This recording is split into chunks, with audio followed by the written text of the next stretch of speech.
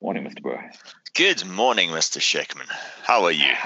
I'm good. I'm sorry. I do need to apologize. I had to cancel the delivery today. It would have been quite the health hazard had it actually arrived. But I got a delivery this morning. Did you bring it inside? Yeah. Park it up here so I can get a good look at it just in case. It doesn't look dangerous and actually tastes bloody marvelous. You've already eaten it? Yeah, absolutely delicious. Hold on. Do not ingest, yada, yada, yada, swelling of eyes, inability to breathe, irrational hatred towards pigeons, followed by death. How are you still breathing? Should I be worried, Mr. Sheckman? I mean, you may be immortal, if anything. No. So I'm looking at July's calendar. That's much better. No, you're fine. You're fine. What you got this morning was the berry breakfast toast. I assume some sort of play on the word berry breakfast. Not that I makes see. sense. It's a sweetened whipped ricotta with fresh berries, mint, and a honey drizzle. We do need to still talk about July at some point, but we do need to talk about July. Yeah. But anyway, Toasting Design, Shaka Sheckman, Michael Brewer. What have you learned this week, Michael? Guess which website I've been on, Mr. Sheckman? The Guinness World Records? I must be setting a world record for how many times I go to that site. No, I'm joking.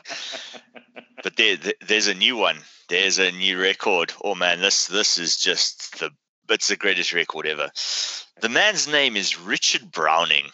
Now, there are many famous Richard Brownings. In fact, if you type Richard Browning into YouTube, you'll learn all sorts of stuff about maps and literature.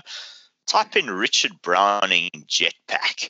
And what you'll find is a guy who's made a jet suit, right? One of those 4 big jet engines mounted to his arms. And he's been setting records. I'll just give you some stats. Now, these were very recent, published a week or so ago. 100-meter running sprint.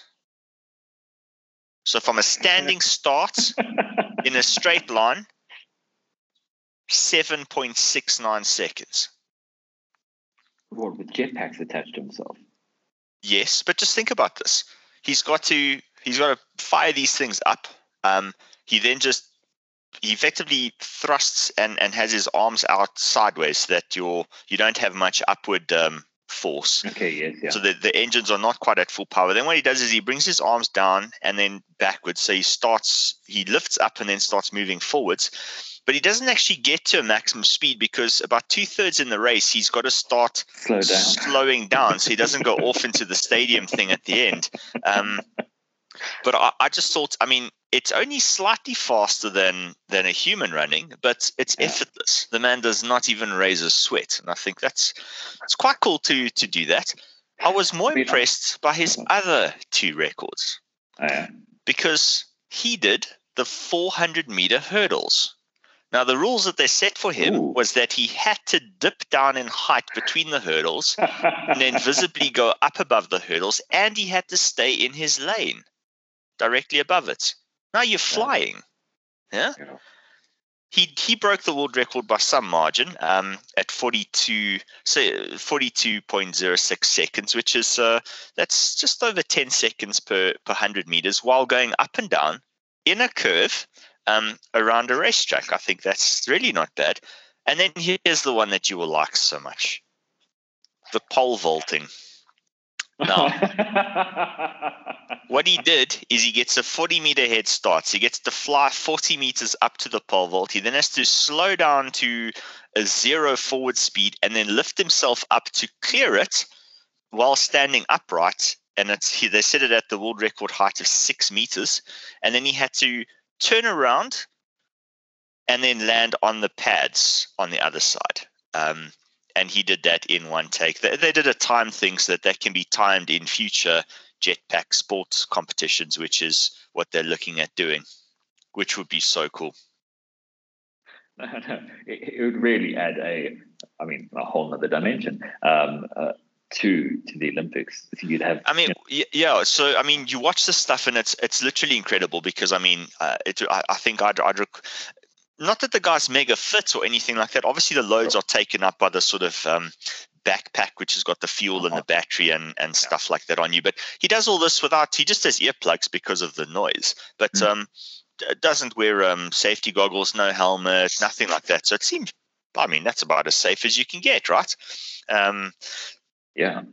Well, I mean, that's the whole thing with sports. Like if the person has to come out onto the racetrack in full padded body armor, in order for the race to occur. Okay, cool. But, it's basically I've just got 2 jet engines strapped to my arm. Maybe if you put like a long umbilical cord or something like that onto it so that you don't even need a backpack. So these jetpack things are this year's been quite an instrumental one. I mean, last year there was obviously that unfortunate accident in Dubai with one of the guys who does the jet suit stuff. But this is different. This is a flying jetpack. But recently, within the last month, you'll find YouTube clips of Navy SEALs transitioning from one vessel at sea at high speed to another vessel using jetpacks. Yeah. It's the same design. It's the 4 jet engines on your forearms with the pack on it.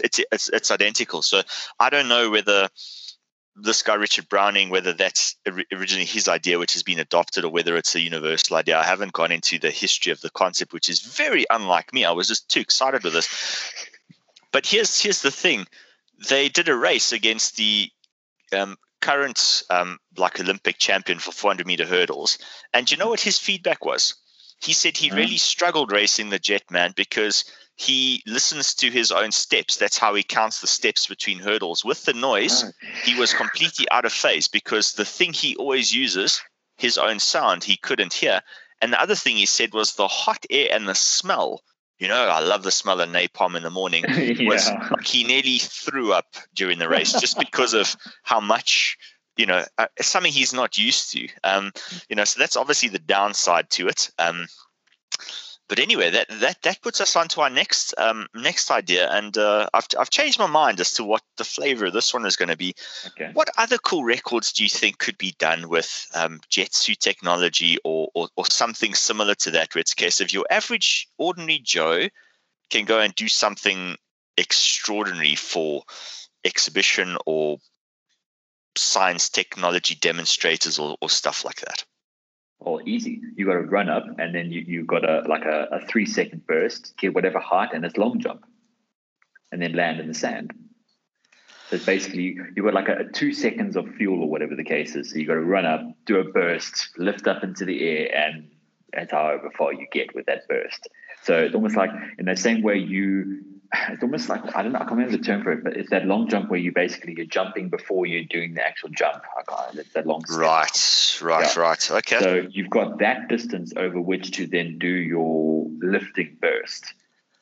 So get as much thrust as you possibly can, and then you lift up into the air, and then it's basically free flight thereon, and get your landing right and stuff. Mr. Sheckman, are you going to have any original ideas, or are you just going to keep using SpaceX ideas for these concepts of yours, where you're using some thrust to get you launching, you're then coasting with your grid fins come out of your boots to aim you for a landing, and then you're going to land on a little shoebox boat on the far end of the long jump pit? Well, no, I'm joking. But yeah, same sort of idea. Use boost to get you airborne, and then do a landing burn, if you like. In the distance. What are the issues with sand in that? Because there's some problems, and there's a fun aspect to it as well. Well, I mean, the engines are not going to like sand, so you can't let it's the same way like when you land with long jump, you got to land. I mean, you want to land so your feet and stuff, so your butt doesn't hit back, and you decrease your distance and so on and so forth.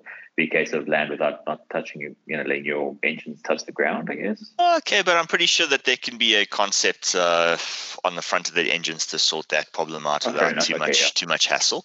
But obviously there's the sort of the visibility for you. If you make a mess of your landing, you're going to have a problem seeing where you're trying to aim for, right? True.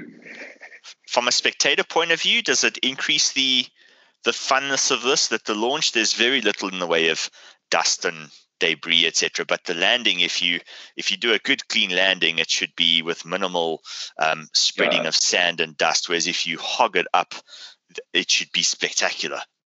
Or even better, you actually want to wear like throws up dust. Everyone has to wait in anticipation while the dust settles. Did he make it? He actually landed. Yeah. Exactly. Okay, so I quite like the long jump. Yes, that could certainly work. Slightly different to the other ones. Instead of the constant thrust, you're now doing a launch thing, and then a controlled sort of landing, which I guess is what your original superheroes would have done. Yes, exactly. Assuming they're real, yes, but they do that. They do the launch, lots of thrust at launch, and then a little bit at landing with coasting in between. Yeah.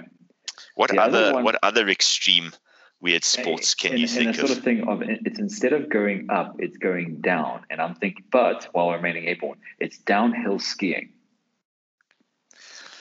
Without touching the snow.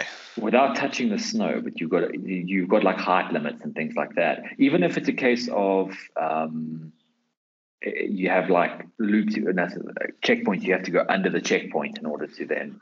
So what if we take the good old fashioned, one of my favorite things to watch is let's say the Grand Slalom. This kind of super G race. We all know that currently what happens is because you're in contact with the snow, you do left, right, and you go around the bends. But what if you take your idea where you've now got obstacles that you need to go under and over and around, inside and outside? All of a sudden, that's going to be absolutely amazing. Especially if it's on a decreasing thing. So it's not just a case of just keep the power going and, as you're climbing. I mean, you could actually have an up and a down. So I was just going to say that it's a case of, there's a thing of you go down and skiing because you don't have any energy with you, so you need gravity. Whereas with this, it could be a race to the top. How about this, though? You limit the energy on board. So that it's likely that if you use just the right amount of energy, which is very carefully calculated, you should only have to walk the last 50 meters of the race up the hill to the finish line. You basically make it that nobody can finish. The last bit is you on your own steam, lugging this backpack up near the top of the hill. If you balls it up, you've got quite a hike. No, that would be. I'm trying to think of some extra elements to add to all that as well. More importantly, I'm thinking how you can break that. And I mean, that's the whole thing with sports. There always ends up being the loophole to the system. And it's probably that you'd get someone that is ultra lightweight and has no body mass to them. And so that, they have less fuel. So you almost want it where your inertia is actually almost a benefit. You design the corner in such a way that you can use your inertia to pull you around. If you've got a low mass, then that's maybe not. That's right. I think you're onto something, and that a sport like that should require the human and the machine to work together as opposed to just being a net force thing, because then you're right. How do you make it fair? I agree with you. So but I mean, the basic formula could go downhill, could go uphill, could do a bit of both. That's quite a nice thing. What other sports you got in mind you can think of? Well, I mean, it's the quick detail for that would be probably the ski jump. Basically slide down on skis, and then you're using your jetpack to boost yourself down the whole way, and then basically free flight and land back at the other end. Or just you're adding a whole extra distance to your jump effectively. I would say that there are two ways to do that. The one is to do the good old fashioned American sort of Evel Knievel thing. How far can you? How amazingly far can you do? I mean, you could do a kilometer jump type thing, but what if the landing site was actually right next to where you launched off? So effectively, you went down this ramp thing. So there you've got it where you get launched up into the sky. What you then have to do is you have to catch the motion with this jetpack. You then have to, number one, slow down and then work your way backwards and then land right from where you launched from at the bottom of the ramp. Yeah. And effectively, you have to do it in the quickest amount of time. Yeah. I mean, it would be like the aborted space shuttle launch. You got to do a parabolic arc your way all the way back. Yeah.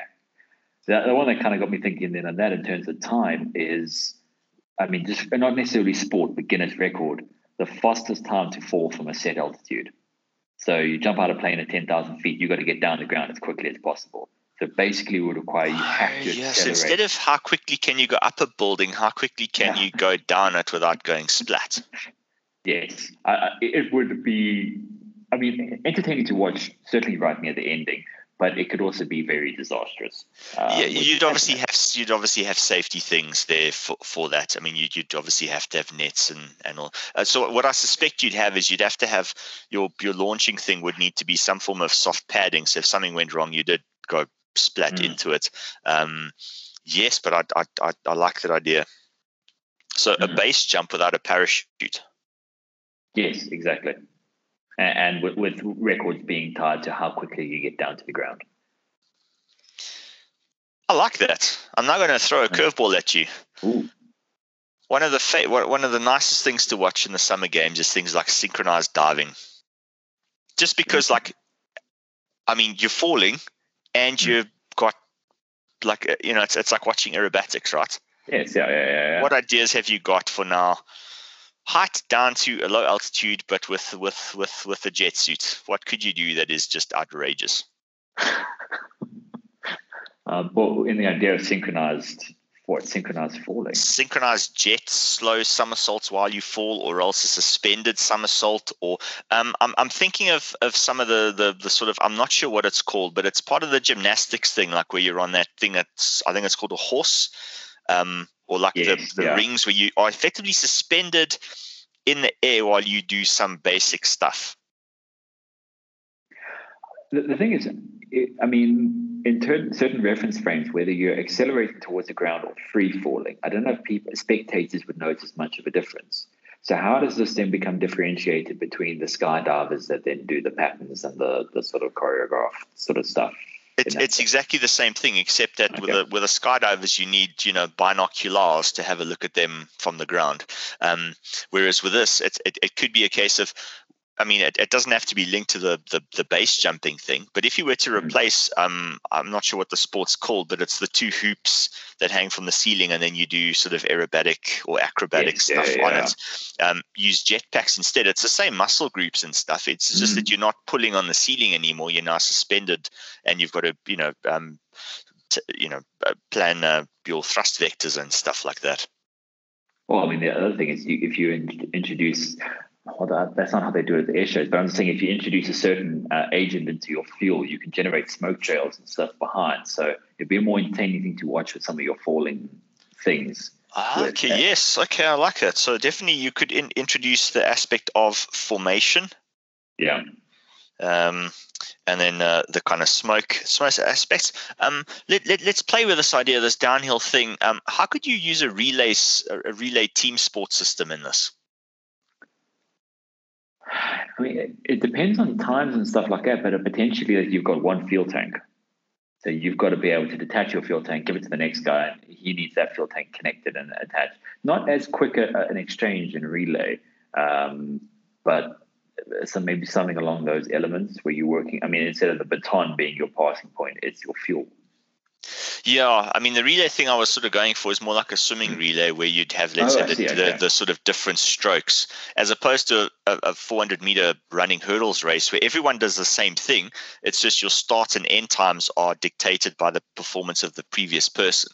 But in this, let's say if leg one of this international sport thing was the base jump, as soon as you land, then the second leg of this relay takes off. Now you're at ground level in a city. Yeah.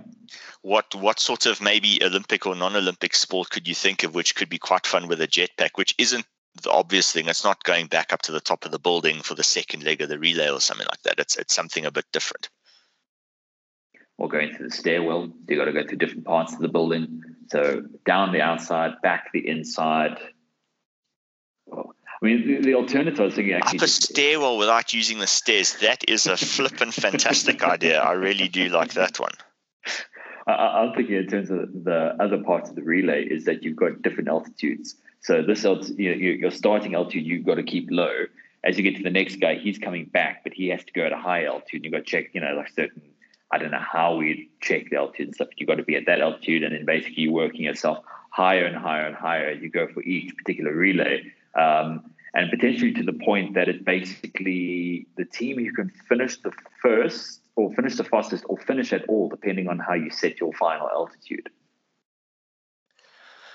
Okay, right. Yes, I'm with you. So how about we do it that the final leg of the relay is the base jump down the building? And then what you've got is you've got things like, let's be honest, if you pick on any form of grand hotel, you're going to have this fairly large and impressive lobby, which has got a multi-floor empty space in it. You could start off by doing some form of competitive thing inside that particular arena, followed by a stairwell chase, ended with a base jump thing down to ground level. I think that's a fantastic event. Well, even within the lobby, you've got a whole bunch of things tagged off the roof. You've got to, and one by one, you've got like a team of 3. They've got to get up to the roof. They grab their tag, and it's how many people can get it, or it's who gets the most tags in a set time period. So it's boost up, grab, fall back down. As you land, the next guy can go up, and so on and so forth. Right. Yes, I'm very happy with that. Sure. Okay, and that started out with 100 meters on the jetpack. I quite like where this has gone. And the bottom point is we've been making up ridiculous problems, but the point is currently no one's done those yet. So from a student project point of view, you could say, well, if you could demonstrate that technology going up a stairwell without touching the stairs, well, think about that from rapid response, like paramedics and stuff like that. Could you do something that requires no real training apart from you just have to practice it a bit,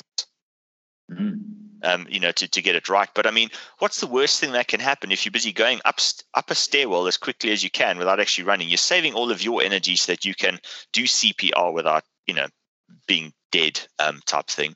The other thing is if the thing fails, you just ditch it and carry on running up the stairs. It's not like you're trying to fly up the outside of a building and then make your way through, the window. And then if you have a jetpack failure there, then you truly are dead. Yeah, I was trying to think of like an abseiling sort of thing where you jump off the top and you kind of just slow yourself down to the correct floor. But stairwells. The only thing is if there's anyone else in the stairwell, they're getting a nice hot blast of fuel in the morning. The point is they're on the stairs. So, number one, they will hear you coming. That's true.